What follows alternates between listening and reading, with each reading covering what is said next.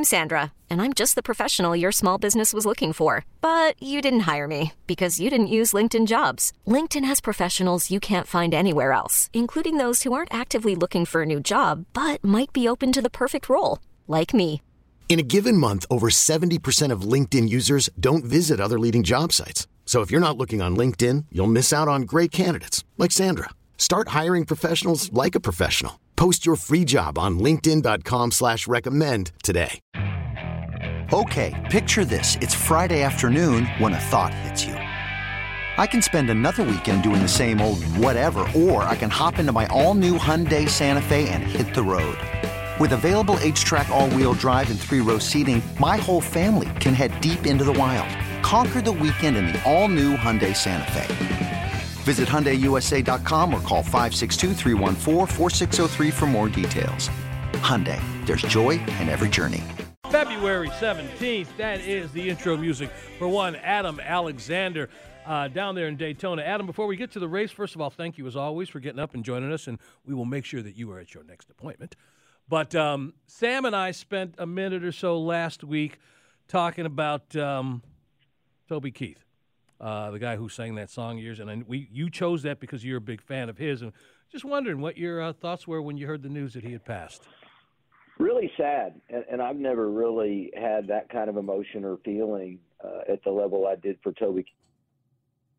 And you don't realize how connected really you are to someone through music, I think, until, number one, you realize that they are gone, and number two, there have been so many great tributes on the various music channels, whether it be TV or radio. And so it was very sad to hear of his passing. And then you see the tributes from so many other musicians and entertainers that have come across him or worked with him on projects over the years.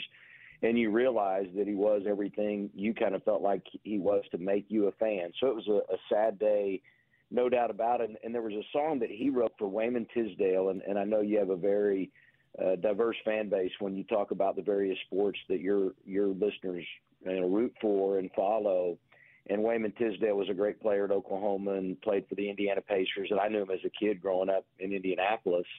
And when Wayman died, Toby wrote a great song about him because they were friends. And it was just Toby writing about losing his friend. And so to have heard that song and known of that song, because I was a Toby fan and knew of Wayman Tisdale, to hear of Toby's passing and then go back and play that song had added meaning, no doubt. Two things, Adam. And Sam, I'm going to let you jump in here because it's funny that you say that, and Sam's got a comment to that. But I think a few weeks ago when we were playing that song and I had brought up the fact that my connection with Toby Keith, and I want you to – you probably got so much on your plate you didn't remember, but I want you to check it out. And it's the first movie that CMT did. By the way, CMT is going to come up again in this show. Okay. I'll bring them up.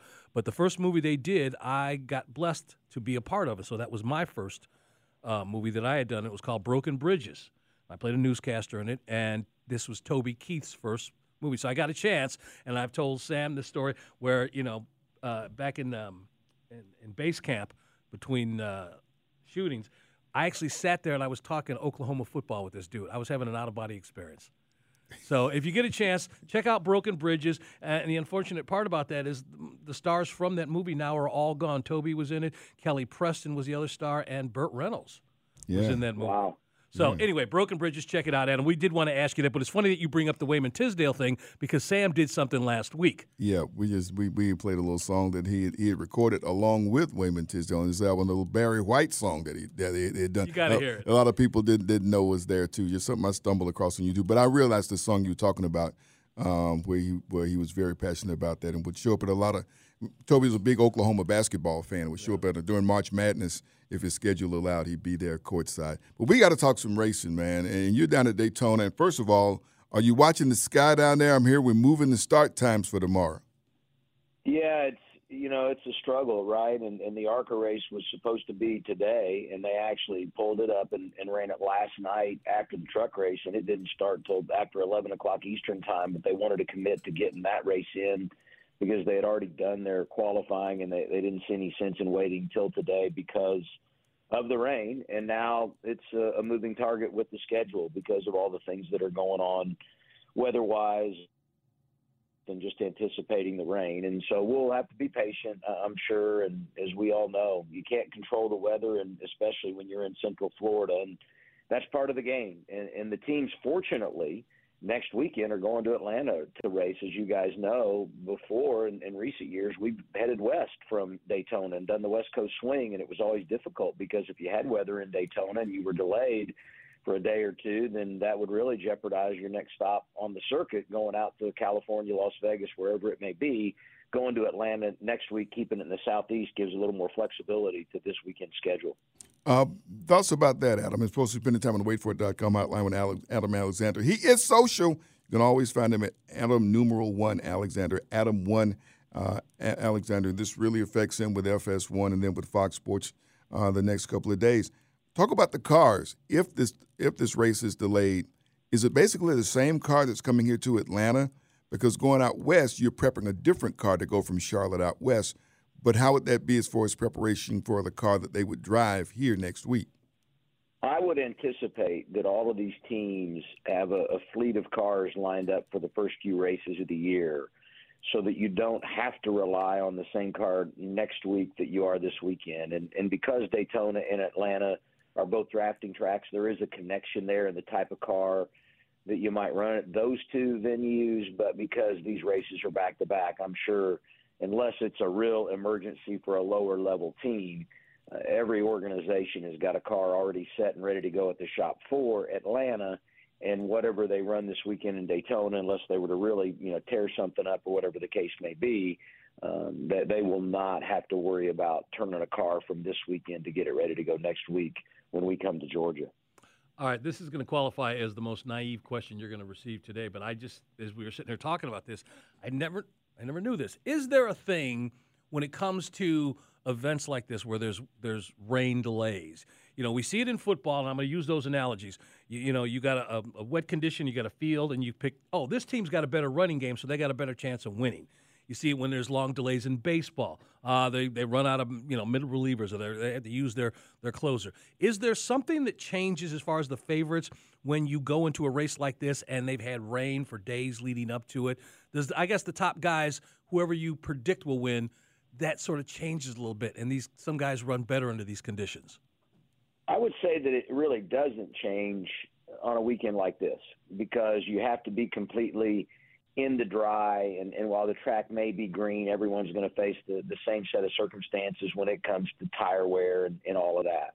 Where you could get into that is at a road course because you are going to race in the rain. And if you have someone who has a history of racing in the rain or maybe more of a road course expert type thing, they may have an advantage just because of their experience in those conditions and under those circumstances. But when it comes to Daytona, maybe once you get in race, if there's a threat of weather and you manage your strategy around that, and one team has got more of an open book when it comes to rolling the dice or making a gamble, maybe they're not running full time for points, and so they have a different agenda than those that are going for the championship, and so they could do something out of the box that could turn their way and open the door for an upset win. But for the most part, when it comes to Daytona, unless we're in race and the weather impacts the event and there's a strategy call in and around that, everyone's pretty much on a level playing field. Thank you.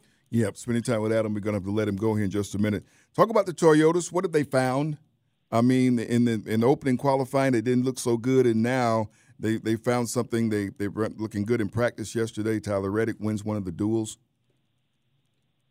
The Toyotas have never been great here in qualifying, haven't won a pole for the Daytona 500, and so we didn't really anticipate Wednesday night that they were going to be great in the single-car runs. But they've got a new body, and there was a lot of anticipation about how they were going to react in the draft. They have been good in the draft in recent years, and we all know the success that Denny Hamlin has enjoyed winning 3 Daytona 500s. And so I think what we've seen here is just a difference in single-car runs versus the draft. And it's quite obvious based on what we saw in the duel the other night with Tyler Reddick winning and Christopher Bell winning, and then what we saw in practice yesterday. These Toyotas do have speed together, and they're going to be a force to be reckoned with. The other thing I would say, when it comes to Daytona, Talladega, even Atlanta, a lot of what you see is manufacturers working together, and Toyota was always at a disadvantage because they just didn't have the numbers.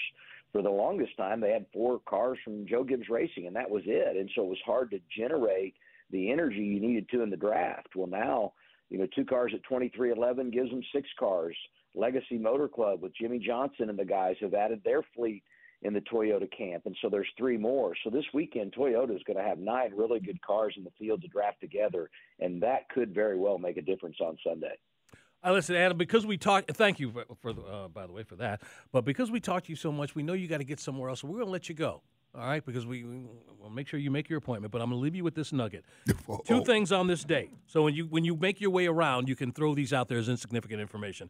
Richard Petty was the first to win back-to-back Daytona 500s. Got his second one on this day in 74. Okay. The first driver to win back-to-backs. Wow. That was his 5th Daytona 500 that happened on this day back in 74. And the other piece of news is everybody other than those in the racing world were introduced to a guy whose title was Awesome Bill from Dawsonville. Bill Elliott won 85, his first Daytona 500. Man. That happened on this day. So those 2 pieces of information for you. Wanted you to just spread the love with that today, Adam. Great stuff. And, of course, Bill Elliott won twice. Chase Elliott trying to win his first Daytona 500 this weekend. And Richard Petty won 7. And I'm going to go out on a limb and say no one's ever going to catch the king when it comes to victories.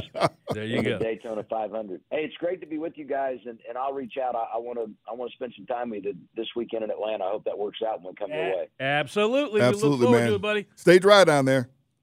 See you guys. You could spend the weekend doing the same old whatever, or you could conquer the weekend in the all-new Hyundai Santa Fe. Visit HyundaiUSA.com for more details. Hyundai, there's joy in every journey. This episode is brought to you by Progressive Insurance. Whether you love true crime or comedy, celebrity interviews or news, you call the shots on what's in your podcast queue. And guess what? Now you can call them on your auto insurance too with the Name Your Price tool from Progressive. It works just the way it sounds. You tell Progressive how much you want to pay for car insurance, and they'll show you coverage options that fit your budget. Get your quote today at Progressive.com to join the over 28 million drivers who trust Progressive. Progressive Casualty Insurance Company and Affiliates. Price and coverage match limited by state law. T-Mobile has invested billions to light up America's largest 5G network, from big cities to small towns, including right here in yours. And great coverage is just the beginning. Right now, families and small businesses can save up to 20% versus AT&T and Verizon when they switch. Visit your local T-Mobile store today.